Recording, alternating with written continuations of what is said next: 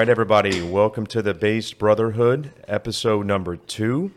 We are here with DeeperThrill. My name is Alex, a.k.a. Lead Pacer. I'm your host, and I'm joined by Lasad Corday, our production guru, and, of course, DeeperThrill. So, starting off, I've been following DeeperThrill for a few years. We've had more interaction the last couple of years as I've been more active, but he's someone I've always admired, a super smart guy, really one of the best on Twitter. And but I'd like to get to know a little bit more about you. Would you mind telling us a little bit about your upbringing and educational background? Sure. I'm 34 years old, part Hungarian, part French. I live in America, and my education background, I did my bachelor's in biomedical engineering in 2009, master's in 2010, and PhD in 2013. And since then, I've been building custom medical AI systems for clients and mostly focused on medical imaging like MRI and CT scans. And I love AI. I'm all into it, and that's kind of the background of me. Oh, excellent. Thank you. So, let's talk a little bit about the origins of AI. And in doing some research prior to our conversation, the term was first coined in 1956. But the first I heard about it was Deep Blue against Garry Kasparov in the chess matches in the mid-90s. And I remember that made huge national news. And I think the first time Deep Blue went up against Kasparov prevailed, and this was in 1996. And then the IBM team for Deep Blue made adjustments, and a year later, they beat Kasparov. And he was livid because IBM's team had made adjustments during the match, and obviously they had a repository of his prior moves, and they were able to win. So that was my first introduction to AI. When did you first discover this amazing field? Probably around the same time, to be honest. I mean, Deep Blue was the pivotal moment where the machine beat man. And chess is at the point where a human grandmaster pretty much cannot beat an AI at this point. We're at the point where your cell phone has enough processing power where the best grandmaster in the world can't touch an AI. The rankings of a human are up to like 3,100, and the rankings of an AI are at like 3,900, if not higher, which means that it's just impossible for a human to beat it. But I started getting into AI in 2006 or 2005 when I joined college as a biomedical engineer and didn't really know what I wanted to do with my computer skills because to me, computers always came easy, but I didn't really have a direction to go with them. And then when I learned about biomedical engineering, I was like, oh, well, I could use my computer skills to not just sit in the basement like a nerd, but actually build something that helps patients. And then in 2006, I found a professor who was working on analyzing MRI images, and basically you convert an image to numbers and you can analyze which textures represent cancer and which don't. And I was like, oh, that seems easy. Silly me. But right. At the time, I was like, oh, well, that's cool. Let's do that. And this was before modern neural networks were even a thing, which happened in 2012. So in 2005 and 2006, I started getting into it. I wrote a few papers. I got a few patents published. I started to go to some international competitions on analyzing MRI images for cancer, and I started to win some competitions. And from there, I just got really into learning how to build algorithms, learning how to develop AI. And then in 2012, right when I was done with my PhD, I did my PhD in 3 years, from 2010 to 2013. And right at 2013, 2012, some brilliant researchers decided that they would point computer graphics cards instead of at video game rendering onto AI and training neural networks, and it ended up blowing the competition out of the water. And since then, every company has jumped on the deep learning bandwagon and built these neural networks, because the beauty of using graphics cards to build neural networks instead of video games is that instead of taking 10 weeks to train a neural network, you can do it in 10 hours. And that's what really changed the game. But I've been in this game way before that was even a popular thing. I'm the hipster AI guy. So where are we in the process of widespread usage in the medical industry?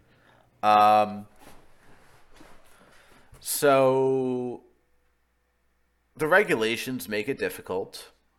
The FDA in America and other countries have their own regulatory bodies. They limit the amount of AI that is basically widespread, because they don't want AI that was trained on one system to be used at another hospital that might have different hardware or different parameters or different patient demographics or other things. And so widespread AI usage in medicine is very much on transcribing doctors' notes. So the doctors will speak into a little microphone and it'll transcribe it.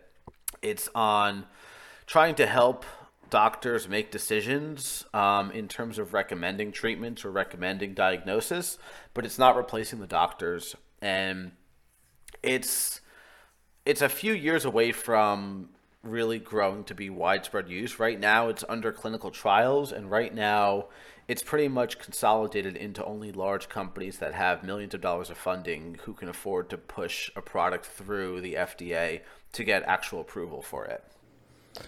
Right. So it's being hindered quite a bit by just the government bureaucracy and just the medical system in general.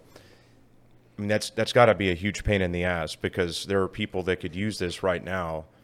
Are there any positives to it taking so much longer than maybe it should? Yeah, I mean, if you think about it, if the AI gives a diagnosis or recommends a treatment, you want it to be correct.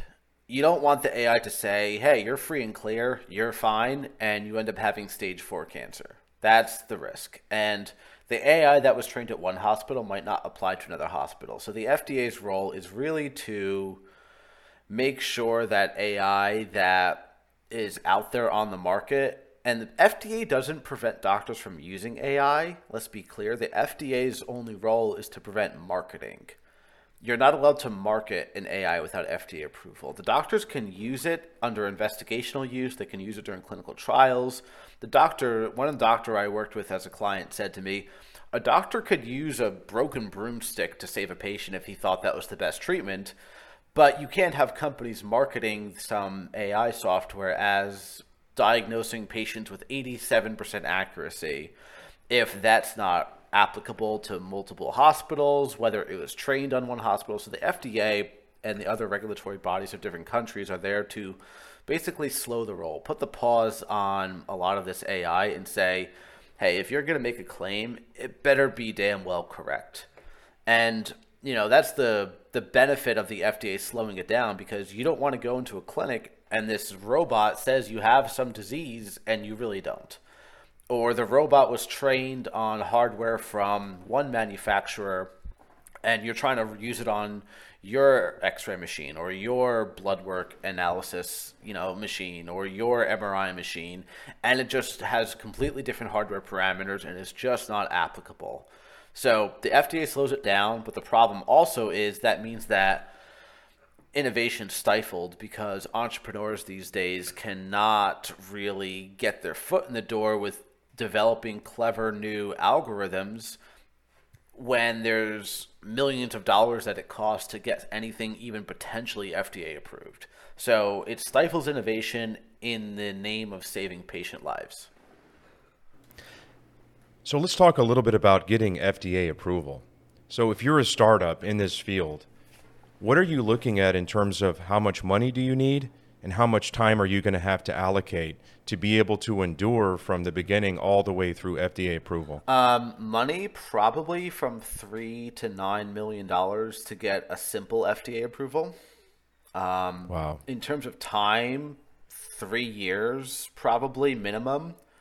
You need to already be a well-funded startup with like a Series A or a Series B set of investment from a large institution or a venture capitalist or a large angel investor to even have a chance at this. So you need to go through clinical trials. You need to make claims about the efficacy and the safety of your device. If it's a physical device, you have to subject it to things like shake tests, where you just you buy machines that can simulate shaking it as they roll it down the hospital corridors. You have to, if it's software, you have to go through cybersecurity audits. And all of this is important But all of this requires $50,000 here, $50,000 there, $50,000 there, and then you do the clinical trial, and then you wait a year for the results, and then you do the long-term study, and then you have the code audited. And by the time you're done with all of this, you spent $5 million, and then you get the FDA approval or so. That's kind of the process.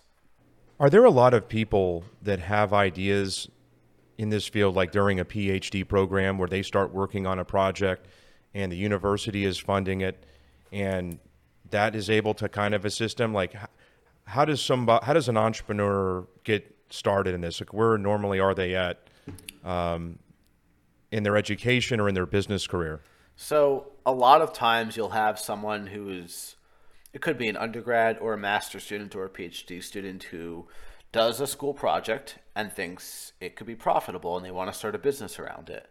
Now, the university will own the patents to this and they'll own all the IP, and you have to basically convince the university to license it to you for thousands of dollars, and then you have to find your own funding. The universities will support you in terms of they'll potentially pay for the legal cost of filing a patent, and they'll own the patent that they file, but they will assume the $30,000 or so that it costs to file a medical patent. But if you're the student who has a great idea, what you'll usually do is band together with maybe a professor who will take a small stake, who will have his name on it or her name on it, and then you'll find a few other students who work with you on the project, and then you'll go out there and try to find funding.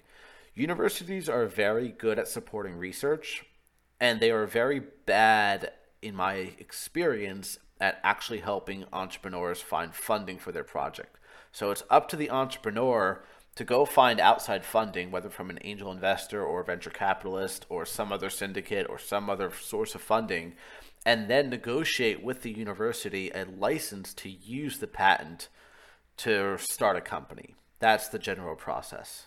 And it can get really tricky. And the reason I ask is I have a friend of mine, he's a biomedical engineer, PhD from Rutgers, and he had actually started working on a device while in his PhD program. And he wanted to keep doing it and really pursue it in earnest, but he couldn't really get the business deal right with the university, and he had to drop the project. And so it makes me wonder how many, because, there's a lot of energy that people have in their mid to late 20s. They're very creative, their mind's a sponge, they can work 16, 18 hours a day. And so you have these people that are, peak creativity and intelligence, and they're getting trapped, and they lose these great projects in the university system. I would assume that's pretty common. That story is almost identical to my story. So, yes, that is what happens. That happens all the time. And well, it makes you better, right? You're a grizzled veteran now and harder and smarter than you were before. Yeah, this is why I do custom medical AI building for clients, where I try to negotiate equity positions in their products instead of trying to launch my own yet.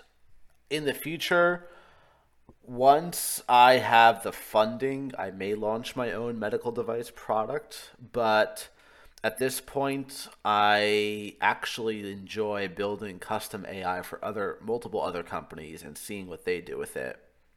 Yeah, and you're also learning a lot along the way. I mean, it's all really paid training, right? Yeah. Okay. Paid training for a certain time, and the skills of building an AI in the medical field are applicable for building AI in any field at this point. Mm-hmm. So how do physicians and doctors feel about AI? Because my experience with doctors is that if you can give them a tool or a shortcut, you can do something better, quicker, they're going to be all about it. But at the same time, if we've got a bunch of robots diagnosing people, doing retinal scans and determining, all these different potential health outcomes, it could get scary for them in a sense. So how do doctors, how do physicians, how do nurses, people feel about AI? Well, the common trope is the robots are going to replace all our jobs, which is complete bullshit. The robots are going to replace the worst jobs. So if you're a mediocre doctor, yeah, you're at risk. But if you're a top doctor, they actually like AI. They actually the way the people I work with view it is The AI is like a radiologist who's seen a million scans in their lifetime. It's like the best helper out there. And I think the AI is going to make the doctors more efficient with their workload. So the doctor will now be able to look at 300 images per day instead of 100, and they'll be seem like a superhuman in terms of their skills. But if you're a shitty radiologist at some second-rate clinical center and you really suck at your job, yeah, you're at risk because the AI could do just as good a job as you. But if you're a top doctor, you're going to be even more demand, which maybe is perpetuating somewhat of a wealth divide or a skill divide, so to say. But the top doctors we're going to need the top doctors to help give training data for the AI. We're going to need top doctors to use the AI and then make a final decision. The AI should be and will be used for decision support, not decision replacement. So the AI is going to give recommendations, it's going to give probabilities, it's going to give all these. It's like a hammer. Like, if you're a good craftsman, you're not scared of a really advanced drill. If you're a shitty craftsman, you're not needed if the drill could do what you do. It's that view. Right. So, in my research, you learn how big data is such a large component for biomedical AI, and there's a need for more data to really implement this the way that it should be. Are we able? Do we have enough big data available to roll this out in the next 5-10 years? Available, yes. Accessible, no. So the data's out there, but every hospital treats their data like gold because they know the intellectual property profitability of their data. So, and they wrap it up into patient privacy, safety issues, and they don't want to share their data in case patient data leaks. But in truth, every hospital collects their data, and it's very difficult technologically and politically to get them to share their data. So there's some efforts by the U.S. government, such as the TCIA database, that just collects a bunch of public data that's anonymized. But if you don't have a large data set size, if you don't have tens of thousands of studies to train an AI on, your model's not going to be that good, no matter what anyone says. And what's sad, and what I know, what's like the red pill truth about the medical AI industry, is that half the devices out there were trained on data sizes of like n equals 400. And any data scientist knows that that is not a sufficient number of data points to train a good model. But the FDA just kind of approves it, especially if they know the person in charge of it. And there's a lot of handshaking going on, and maybe I'm a little cynical, but I just don't think that any of these AI models that were FDA approved with n equals 500 images or data points are really viable, and yet they are FDA approved because they spent the money, they did the clinical trials, and they showed the results they needed to show. But the problem is the data is not easily shareable, and even large companies like Google have trouble gathering enough data to train good AI models in medicine. And that leads to the next question, is that we're really shackled from data sharing. And you look at a place like China, and the government can do whatever the hell they want to do in terms of looking at people's health information. And that's got to be a huge advantage for them in the field of AI. Yeah.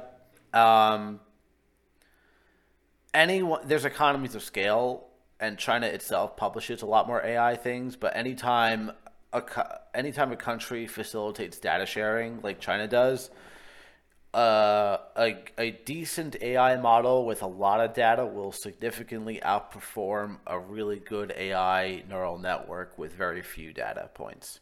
And that's just the harsh truth about it. So how much further is China ahead of the United States right now? In AI? Yes. So they're a little ahead, but they're shackled by their own issues. We have a lot of entrepreneurial-minded medical doctors in America who are doing really clever, innovative things China has a very good copycat strategy where they will take the best innovations from America and then scale it 10 times what we do. So if we come up with a clever AI model that uses, let's say, genetic markers and blood markers and an MRI image to predict prostate cancer, China's going to copy exactly what we did, and they're going to do it 10 times larger and then 10 times better. But they don't necessarily have the innovation to do it in the first place. So that's the difference. Whereas the American companies that are invested in the AI, and a lot of big pharma is headquartered in America. Let's not forget that. They have a lot of power. And medical technology companies and medical device companies, a lot of these companies that make the machines that are used in China, they're headquartered in America. So there's a lot of competitive advantages to America that China doesn't have, even though China can easily copycat anything that's published here. So where are the best computer scientists, biomedical engineers? Are they being educated in the United States? Or does China... Go ahead. Maybe best computer scientists and best AI engineers at this point is worldwide. With YouTube, with GitHub, with Kaggle. Kaggle is the big computer AI competition website. You can be in any country in the world and get educated on cutting-edge AI research.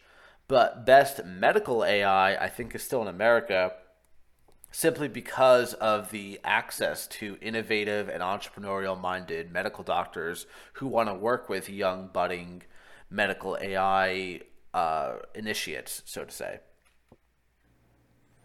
Well, that's exciting to hear, because the American spirit is about being entrepreneurial and risk-taking and overcoming seemingly insurmountable odds and finding creative ways to get things done. So it sounds like, in spite of some natural advantages China may have, we're still the thought leaders, and we still have a really good opportunity here to be at the forefront of this industry. Yeah, and I don't think that's going to go away, because there's just a lot of money in America too. Like, China has a lot of data and a lot of scale and they do have a lot of money, and they have a lot of government support, but there's still a huge amount of money pouring into investments that stem from America. That's not going away anytime soon. Right. So when it comes to biomedical AI, this is all really positive from my standpoint, and it's taking longer than maybe we would like for it to, but it's a really positive future. And, improving patient outcomes, hopefully reducing the cost of care, right? Mm-hmm. But there's a lot of people that are scared of the term AI in general. You watch The Social Dilemma and you see how big tech is hacking our brains, and AI is a big part of that. Is there anything we should be scared about with AI on the biomedical side of things? So there's things to be scared about with AI and things to be scared about with AI and biomedical. So in terms of the biomedical field, the AI could say that, hey, you're at risk for type 2 diabetes, we're going to raise your insurance rates. Or the AI could say, hey, you need to follow this specific diet, and it ends up being wrong. Or the AI could say, hey, you are a risk to others around you, and the AI can sequester you and quarantine you because the AI thinks that's best for humanity from a medical standpoint. Or the AI could say, hey, you have no hope of beating this cancer, so, you are put in the bucket of people that's not worth treating financially. So those are the risks from the biomedical side, whereas maybe some ignorance is bliss, where if you didn't know all this information, you would have surpassed whatever the AI predicted you had a 1% chance of beating. So I would say that's a biomedical risk. Right. Well, this reminds me of the 23andMe DNA test, which you have these, different options. You can look at your, ancestral background and where your ancestors were, what countries, what regions within that country. And then there's the health report that you can add on to that, which a lot of people don't want to get.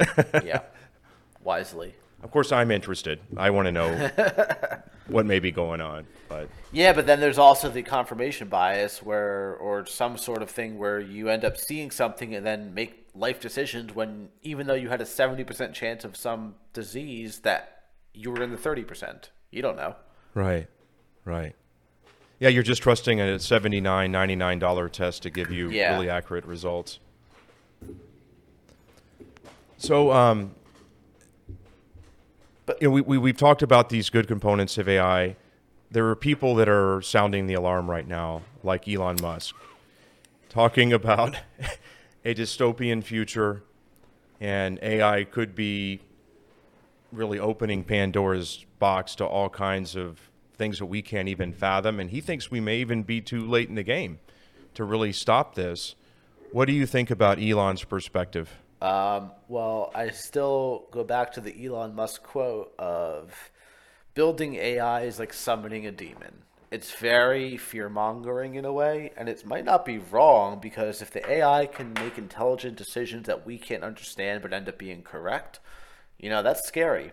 If a set of silicon chips can tell me who I'm most likely to end up with married and have a happy marriage, and it turns out that me actually meeting people in real life is not good enough compared to what the AI says, that's scary. That's the unknown. But, AI can be used for good or bad. AI, like any piece of knowledge or science or technology, can be used to make smart weapons or smart diagnosis. It's the same thing. AI, people are scared of what they call the singularity, but they fail to understand what that means. They're scared of an AI that outsmarts humans. But really what the singularity means, it's a recursive exponential feedback loop where the AI ends up coding itself into a smarter AI, which itself codes itself into a smarter AI, like the movie Transcendence, where the Johnny Depp character ends up being an AI, a primitive AI that designs its own computer chip, which then designs its own next computer chip, which then builds the better AI. And it's just an exponential recursive feedback loop. But we're not there yet. And I think fear-mongering about AI is just naturally being scared of any new technology. Like Einstein's theories of relativity were used to go to the moon and predict black holes, but it was also used to create nuclear weapons. So it's in the hands of the beholder in terms of these modern pieces of science, knowledge, or technology. Yeah. And you're making me think about Elon Musk, who also, is the guy behind Neuralink. Yeah. I mean, he would like us to be able to... Yeah, the irony is just crazy. Like, we want to be able to put a supercomputer on top of our brains and access, via the internet, all of humanity's knowledge. And that just, to me, is like, what are we talking about, Elon? Why are we scared of AI, but this is what you're proposing? I agree.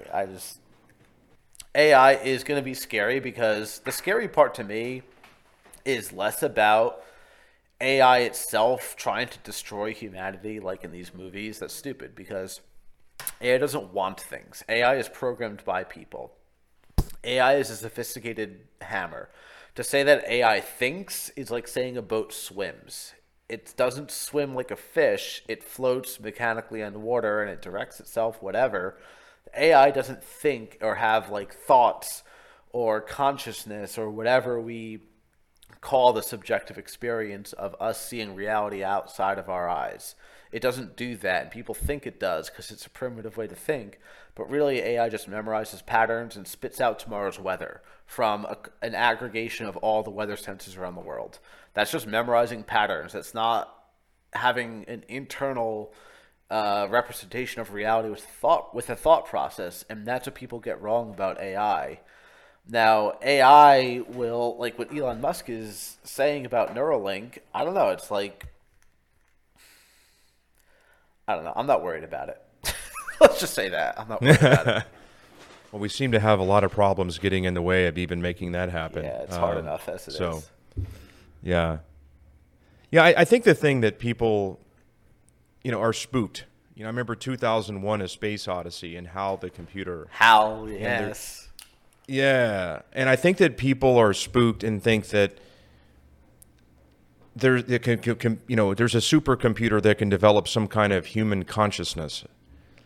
Yeah. And that, same thing with like Transcendence, with Johnny Depp's character basically uploading his consciousness or his spirit, and it just perpetuates and builds on itself. I think that's the fear that we have, and it's probably an irrational fear that we're getting from Hollywood, isn't it?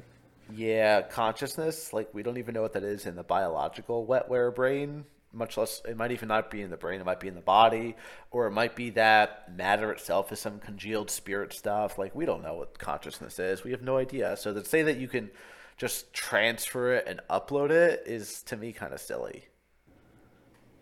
Yeah, it's Hollywood. It is. It's a great movie. But there's also the monolith in the movie. That's the scary part of that movie. Yeah. We all need to. I need to go rewatch that movie.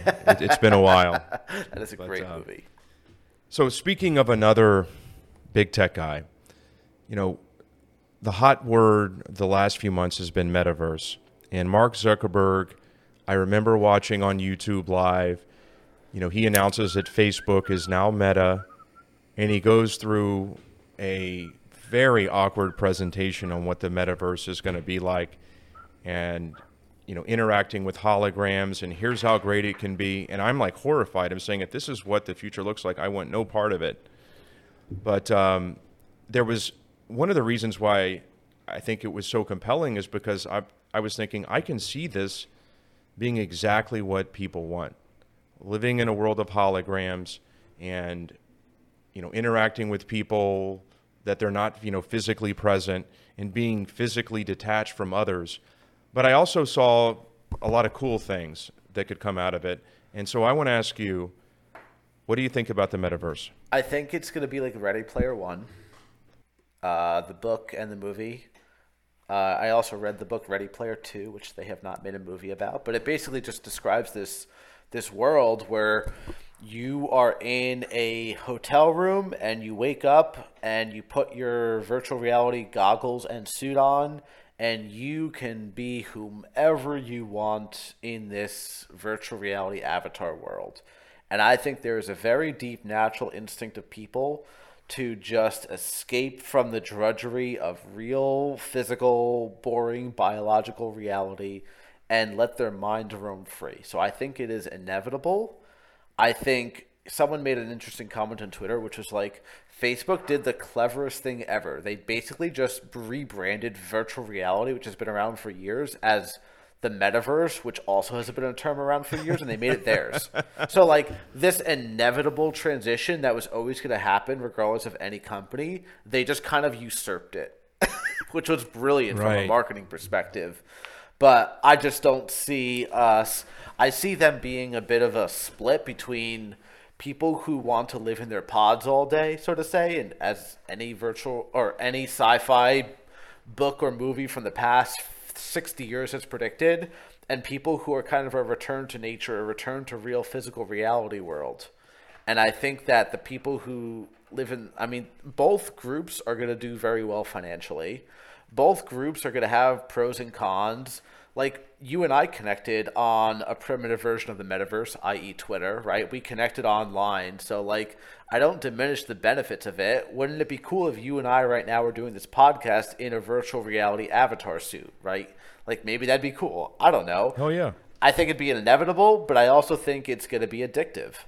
And there's all the problems with the social media, the echo chambers and the addictiveness, and the fact that maybe it's not good that we can spawn anything we want to imagine into a digital world within 4 seconds. Maybe that's not a good thing. Maybe we should have to earn how to build a city. Maybe we shouldn't be able to spawn in 4 seconds, Maybe there's some wisdom in it actually having to take real life, real world, gritty effort to do something, and the metaverse takes that away.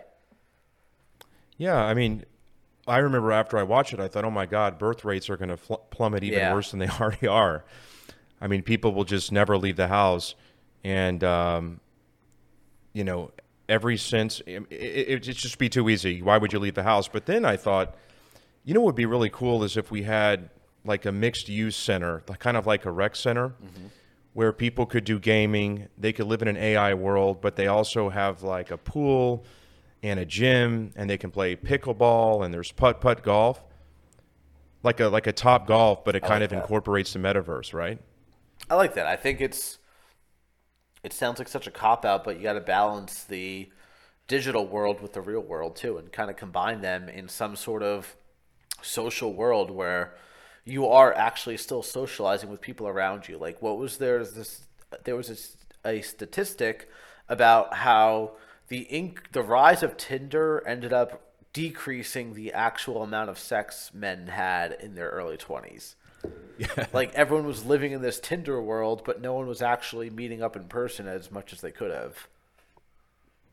Yeah, I mean, and it's terrible for men because they're men, any outlet they can to meet women, they're going to take it. But for women, they're living on their phones and they're judging these guys. And, I know you've probably seen it that, men will pretty accurately gauge women's attractiveness on a bell curve, but women are fishing in the top 10%. And those are the only guys that are getting likes. So there's so many guys that are, they're going to be stuck in the pod in the metaverse. Yep. But, to be fair, there's plenty of women who are not privy to that archetype, and they're not perpetuating that either. That's true. It just makes the wholesome ones more wholesome. It polarizes everyone. It does. And we're living in echo chambers, and, you're getting this, you're fed the same information over and over again. So, no, you're right about that.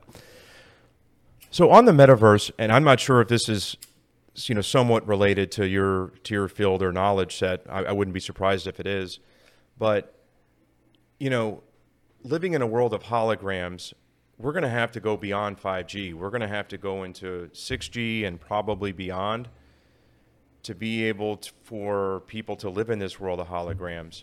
How far do you think we are away from that happening? I mean, it seems like we're quite a ways off. Well, I also noticed this week the airlines all said, don't roll out 5G yet, and they canceled a bunch of flights just in case 5G disrupted their on-flight navigator computers.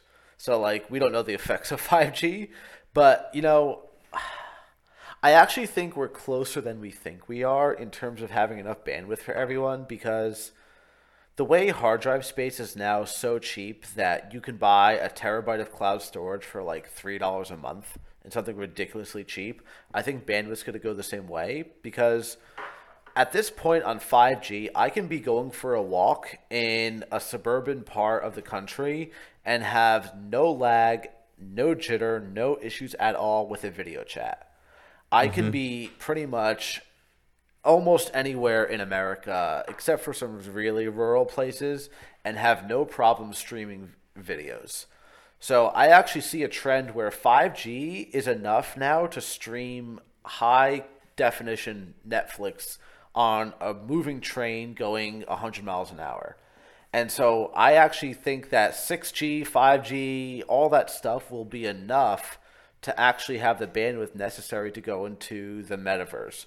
And I think that the compression technology will move at a faster pace than the metaverse's resolution will, and we're not going to have as much of an issue connecting to it as we think we will. I think bandwidth is going to go the way of hard drive space, where it's just becomes super cheap. That's what I think. That's awesome. I mean, if you like the metaverse. Yeah. So wrapping up and talking about something that I think probably brought you and I together, is there anything else we want to cover with AI that you'd like to say?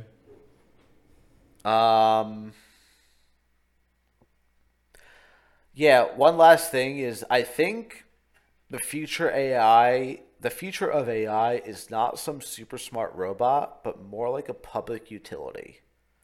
So any company is going to be able to sign up for a chatbot service that they can plug in their customer list, and a chatbot will work. I think you want to detect objects in an image, like for example, you want to have an AI count the number of bottles of liquor at the end of the night for inventory. It'll be a simple service. I think AI, think of it more like public electricity than a brilliant Terminator-style AI. I think people misinform themselves and think it's going to be some super smart robot, where really they should be thinking of it more like public utilities like water and electricity. And for businesses, it'll be AI. So I think that this paradigm shift that people need to accept is that AI is not a brilliant robot that's going to outsmart you. It's more like public electricity available for all at a certain price. That's what I would say to end the conversation on AI. That's a really good message. And I guess as a follow-up to that, why do you think there is so much scaremongering about it and people don't understand it the way that you just described it? Well, because theoretically it's possible for the super smart robot that outsmarts all of humans. That is not outside of the realm of possibility. And sci-fi has been talking about that for decades, if not centuries. I mean, there's been automatons, they called them, in ancient Greece, where it was like a giant copper robot. I forget the name of it. We can look it up. Doesn't matter. But the point is that, humans have feared this humanoid-looking thing that's outsmarting humans for centuries, if not millennia even. Who knows where we came from. Maybe it's an imprint of an alien. I don't know. But the point is that this has been like in our subconscious for many, many, many centuries. Whereas viewing it as a public utility like I do only comes from actually handling it day in and day out and seeing the actual business applications of it. It's the natural fiction AI trope of viewing it as a super smart robot that's going to take over humanity and enslave us, like the Satan metaphor, the devil metaphor. But in actuality, I just see it being more like a public utility, not because I want it to be, but just because that's how I interact with it personally on a daily basis. I mean, yeah, you're somebody that understands how the bread is actually made. Yeah. And you can see through the BS, and you're tethered by the pragmatic realities and the struggles of just trying to get this stuff to market and make it a reality, and you see how far we have to go. You're immersed in it every day. Exactly. Okay, so moving on. When did you first hear about COVID? That's an abrupt transition. Okay, so yeah, January 2020. I was on Twitter, and it's interesting because I ended up hearing about COVID, I would say the same time as most heads of states did, which to me is the good and the bad side of social media. So we all kind of are getting our information as rapidly as anyone else these days, which is scary but true. And so I heard about it as more fear-mongering from people on Twitter who were like, guys, this is going to be the big one. This virus from China, it's spreading, and it might really actually get exponential and really spread and really go viral. Like, don't sleep on this one. This is the big one. And obviously no one listened to them because no one listens to the prophet Twitter, which I call them. And so it was just interesting to me that I heard about it back in mid-January 2020. And this is the big one. This could destroy humanity. This is the zombie apocalypse moment. And then it was also the same people who said, like 6 months later, hey, this isn't as big a deal as we want. This is some bullshit. And it's just Prophet Twitter is just always so far ahead of the curve in all the wrong ways and all the right ways. It's hilarious. Right. Well, so, we were sounding the alarm when we saw those videos of people being locked into their homes with, soldiers outside and the hazmat suits, people falling flat on their face in the middle of the street, which, I mean, now I look at that and I'm like, oh my gosh, how could we have fallen for that? But it was so, it was like the movie Contagion, to reference another film back in like 2011, which was, we've been primed to fear this kind of thing and we believe that it's long overdue. So when we see these viral videos on Twitter, it just freaked the hell out of us. And I remember, Trump poo-pooed it. Nancy Pelosi, of course, she poo-pooed it when she went in Chinatown and said, hey, guys, you don't have to wear a mask. Don't worry about anything. All of our politicians did. And then all of a sudden, it's 15 days to slow the spread. And it's funny because I was living in New York City at the time, and in Chinatown, I would take an Uber to a restaurant in Chinatown. The Uber driver or the taxi driver was like, I don't want to go there. That's a great Chinatown. I'm gonna drop you off about 3 blocks away from Chinatown because if this shit came from China, I'm staying the heck away from it. And they're like, I don't care if you call me racist, but I am not getting the China flu. Yeah, peace out, man. Good luck. Yeah, like have fun. And I'm there walking through Chinatown. Like I'm the only one without a mask because a lot of them wore masks even before COVID, just because of the SARS outbreak Really? in 2008. Not a lot. I didn't know that. More than most other parts of New York City. Yeah. So, I go back to my experience. I remember, this, 15 days to slow the spread, and everybody was just holed up in their homes. And there was this fear that just permeated everything. And everything stopped for, I guess, like 6 to 8 weeks. And it was the most eerie, crazy energy that I've ever experienced. What was it like for you whenever you're on Prophet Twitter, you see these crazy videos, you realize something might be going on? What was going on with you? Were you in New York at this time? Yeah, and when I say profit, I mean PROPHET, Correct. not PROFIT, which you could confuse with money Twitter. Yeah, that's a whole different ballgame. Just to be clear, Yeah. but I like them too. yeah, they're good too.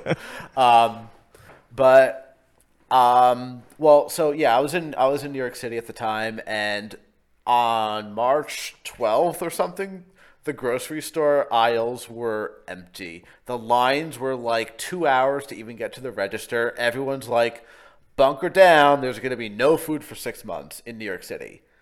And the fear in New York City was this is an island. If they're going to quarantine anyone that's super dense, they're going to quarantine us. So if you want to get out of New York City, get out now. Take the train now because they could lock down the train stations. It was just the atmosphere around early March in New York City was like, we're onto apocalypse bunker mode now, everyone. Get your oatmeal was like the thing that was like gone. Oatmeal. It's like, what could last us for 6 months if all the supply chain shut down and all the food's gone? Oatmeal, pasta. Like no one wanted like the meat and the veggies and the healthy stuff. Like there was plenty of that on the shelves. It was the oatmeal, it was the pasta, it's the shit that you could survive on if you had to for 6 to 12 months. Canned foods was gone. The grocery stores were empty. And I was just like, well, I'm going to leave the city. So I left the city and stayed with my fiance for a little while. So That's a good move. But, wait, you know what else was fully stocked on the shelf? Was the artificial meat. Yeah, no one wanted that anyway. That's I don't know what you how really saw. No one wanted that. Nobody wanted that stuff. Nobody wanted that. So, okay, so you leave the city, you're with your girlfriend, and what was your progression in terms of what is the level, you're ascertaining the level of seriousness about all of this? I took it very seriously for like a week to 2 weeks because I'm like, if the incubation period of this is truly a week and you could be spreading this asymptomatically for a week, it could already be too late. It could already be out there. Everyone who looks healthy around me could be already sick and spreading it, and we could all be screwed. So for a good week or two, I'm a little introverted, so I didn't care just locking down. After 2 weeks, I kind of got over it, and I went back to the city, and the streets were empty. There was no one on the streets in New York City. It was like no one, like, it's very eerie for daytime to see empty streets in New York City where there's always cars going. So I would just start taking walks around the city. I don't know, man. I took it seriously in that I just didn't hang out with people because I was just focused on my own business at the time. And then I just kind of got over it. And my experience was pretty similar to that too. After a few weeks, you start questioning it. After a couple, probably 6 to 8 weeks, I thought, what's going on here? This just seems ridiculous. And, you got to find ways to eat. You got to make money. Yeah. So the hustle doesn't stop, does it? No. And remember, this happened in mid-March. The George Floyd stuff happened in early June. And so I thought it was very interesting from a sociological perspective that the first large groups of people who left their houses and went outside and kind of congregated were the social justice warriors that I saw doing marches and protests around New York City in like early June. And I kept saying to myself, I'm like, What's really gonna make everyone in general get back to normal is when the restaurant and bartenders get back outside. Because Hmm. that's what really drives social life around America, at least. It totally does. No, I'm with you on that. Um, so, what was going on in June in terms of like the BLM riots? Did you encounter any tense situations? No. You know, no, No nothing. riot. I didn't see any riots. I think the social media clearly took video. New York City was not a big rioting place. There were some Hmm. streets which were, which I just avoid those streets anyway because they're just not safe streets to be on. So you just, when you live in New York City, you just know what streets to avoid. So I just wasn't around the streets anyway. And I just think the other cities were worse.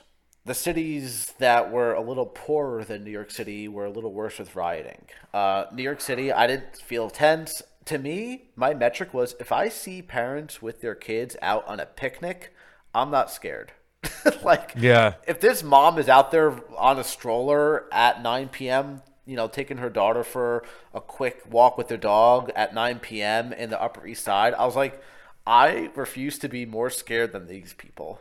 Like, that to me yeah. was the litmus test, you know?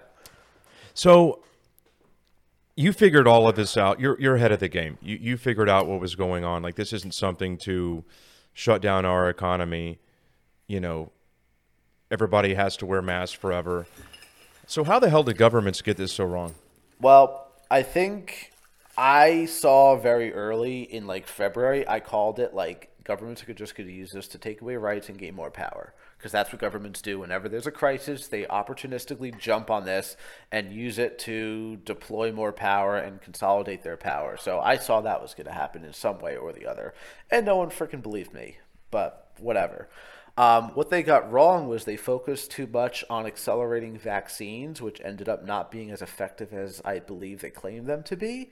And instead, they should have focused their money on treatments and on more granular tracking. So I think they should have gone. They reported where the COVID outbreak cases were on a state basis in America and then a county basis. But a county contains many, many towns. And they should have been block by block. They should have poured more resources into publicly sharing which blocks, which buildings specifically, the outbreaks occurred. And I think that just generally reporting what happened in a county made people scared unnecessarily and was actually a very unintelligent way of going about it. And then they focused on vaccines because that's all they know how to do, to partner with big pharma in what's going to make profit. Fuck that. They should have actually said, hey, here are the buildings where there's an outbreak at this date and this time. They should have been extremely granular. They were not granular enough, and any granular data they reported was not easily accessible by the public. They should have been saying, these are the streets where there was an outbreak, not which county, not even which town, which streets. And if they were very specific about that, people would have been intelligently avoided those streets. We would have been able to quarantine the right people, not everyone. And that's what they got wrong. They completely was stupid by focusing all their money on vaccines and not treatment, and then all their money on high level quarantines, like state by state quarantines or general policies, instead of focusing on extremely granular information, which could have made us all intelligently avoid the hot spots of the virus. That's what I think. I mean, that's it sounds like a exactly what they should have done Yeah, well, if I instead was in of charge, right? yeah. Well, we need a lot better leadership. That's a whole other conversation, though. I mean, we've got so many clowns in there right now. Whenever Trump, who I'll be candid, I am a supporter. Generally speaking, there's a lot of issues there, but generally, I think he had his heart in the right place. But things really went wrong whenever COVID came along in terms of getting strung along by Fauci and Barbara Burks, and just it seems like everybody came out of the woodwork, and he was just kind of lost at sea and let these other people, pull him every which way. But he really got behind Operation Warp Speed and rapidly developing a vaccine and getting the manufacturers to compete and develop their own versions of the vaccine. He's bragged about getting it done in record time. What were your thoughts on how, as this was transpiring, were you thinking, this is just all wrong? What are we doing? What did you think about all that? I didn't think it was all wrong. I do think modern biomedical technology to develop vaccines are going to be part of our future. So I didn't have a problem with the investment in it. I had a problem with when I saw that the vaccines were getting developed, I predicted they were going to get mandated and used as an excuse for tyranny, which I had a problem with. I have no problem with the vaccines in general. I have a problem with anyone who mandates them because I believe in my body, my choice. And I'm happy to say it out loud that I did not take the vaccine. Yeah. So no, I have stayed unvaccinated. And I think that forcing people to take it is what I have a problem with. I have always said I am not vaccinated, but I am anti-mandates, not anti-vax. How did you know that they were going to mandate it? Oh my God, because that's what governments do. They just do whatever they can to just control the people until the people fight back. That's just the natural evolution of governments. Yeah, no, you're right. And you look at places like Australia and Canada and I think did I say Australia or Austria? Well, both of those countries and Germany, man, Germany shouldn't do that. There's too much history in Germany. If there's one country that shouldn't have gone full fascist, it should have been Germany, man. It's a replay. Germany. Yeah. No, but and I've got friends in Switzerland that are having all kinds of issues. Just kind of an interesting tidbit here. So Switzerland has been like most of Western Europe. And you have to have a vaccine passport to enter public areas, bars, restaurants, etc. New York City, too. And so, this is a total anti-vax guy. Like, he's an alternative medicine, ayahuasca, peyote, mushrooms. I mean, he's like a true natural guy.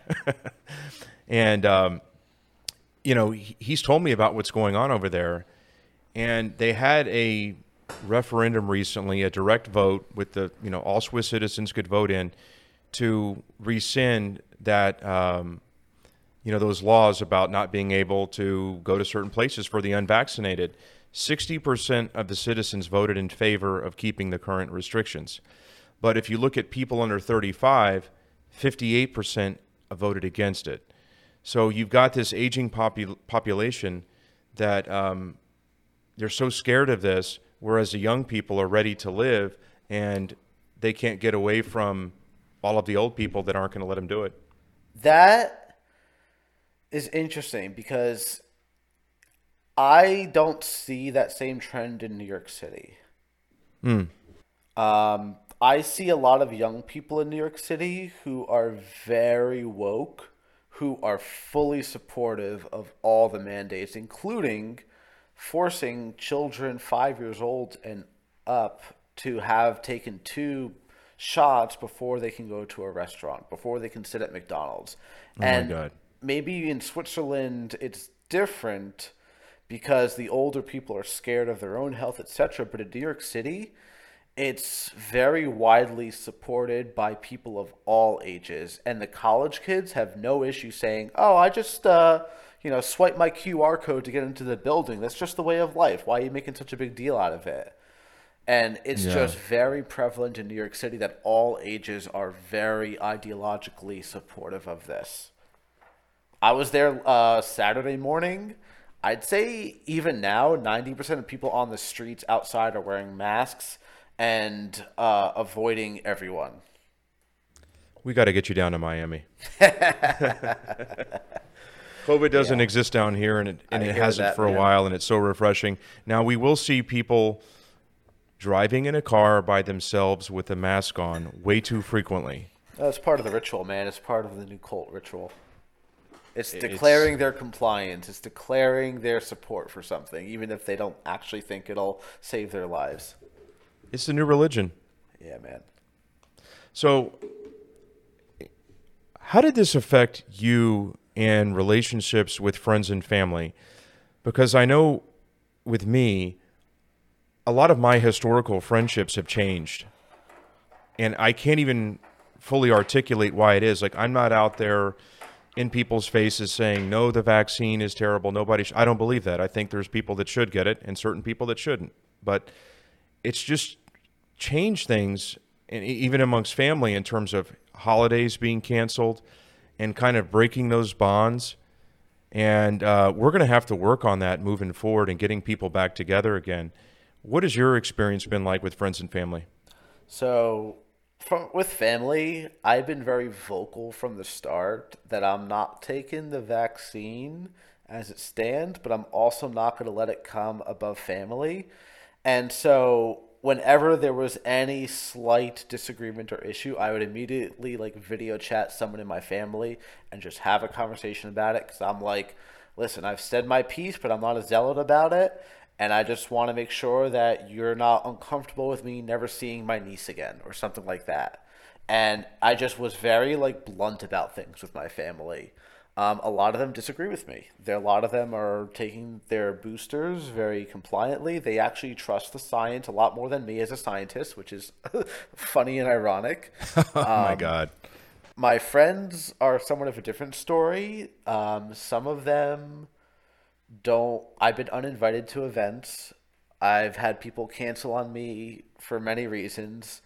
I've had people who are just the smart friends I have are very disappointed in me and shaking their head as if I got caught up in ignorance. And they're just like, poor DT. He just it's a shame that he got caught up in ideology and he doesn't really understand the science. And a lot of these are very intelligent and wealthy and professional middle-class friends who just shake their head at me as in the disappointed father figure. And I don't care. But if they, like, I think that I've taken somewhat of the high road, whereas I'm not pushing anyone away, and I'm not forcing anyone to spend time with me, but I'm also not going to censor myself or be quiet about my stance on things. And if they want to exclude me, well, then they're the asshole. That's how I see it. No, and I appreciate that approach. It's really similar, and I've got to be careful because, you know, people are tired of this. I don't want to bring it up. I don't want to beat the same drum, but at the same time, I'm a man of convictions. You're a man of conviction, and if people ask us a question, we're going to answer honestly, and they're going to get the unvarnished truth from our perspective. And a lot of this, you know, a lot of people have the right approach, I think, where that's a private medical decision that you shouldn't feel obligated to share with anyone. Absolutely. And I respect that. I don't declare it. I'm not a zealot about it. If someone asks me, I won't lie, but I don't also volunteer the information. If someone says, hey, to come to my wedding, you have to be vaxxed, I said, okay, well, I can't go then, sorry. Or if someone asks me to a restaurant in New York City, I have to say no, but I don't volunteer that information unless they put me in a situation where they actually know it's going to challenge me. And I think a lot of these people, they subconsciously want to know where I stand on things, so they kind of push you to the edge to see how you'll react. And that's a nasty subconscious impulse of them. And they'll purposely invite me to things that they know I can't go to just to see where I stand. It's a way that's to definitely filter a out their tactic. friends. Yep. There's no question about it. Yeah, they want to put you on the hot spot. They want to trap you and then clown you if they can, right? But they get wanna shocked flex. when I'm blunt about it. They're not expecting that. They're expecting me to pussyfoot about it. Yeah, well, what I know, buddy, that's not going to happen. I don't volunteer it, but I don't lie either. I'm very blunt, Yeah. but I'm not a fanatic. No, but it's shocking when somebody will just ask you straight out, have you been vaccinated? I've had it one time at the Miami airport where it felt like some kind of interrogation. And I'm like, who are you? You know, you're working for an airline and you're asking me if I've been vaccinated, and in a hostile manner. It's so weird to be asked a question like that. Did you just cough loudly in their direction? I should have. I absolutely should have. I tried to be nice. I tried to be, you know, not an asshole about it. And I don't think it would have mattered either way. But that's a whole other thing. So listen, you know, so you're doing consulting. You're helping companies. You've got your own business. What other things are you working on, man?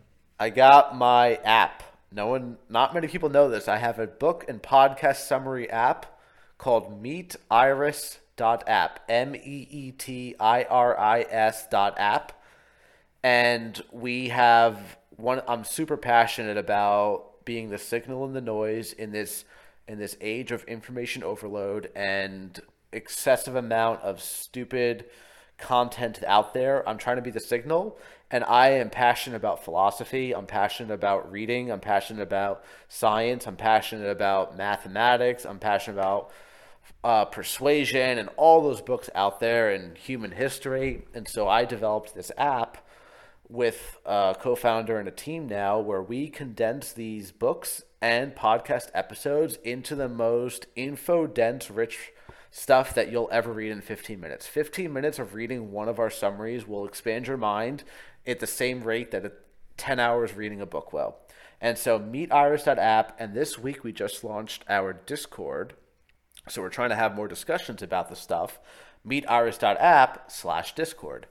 And so I am just really passionate about, I think every personal brand and every creator needs their own app. I think people who don't have their own app are doing themselves a disservice, and I think in the future everyone will have their own app.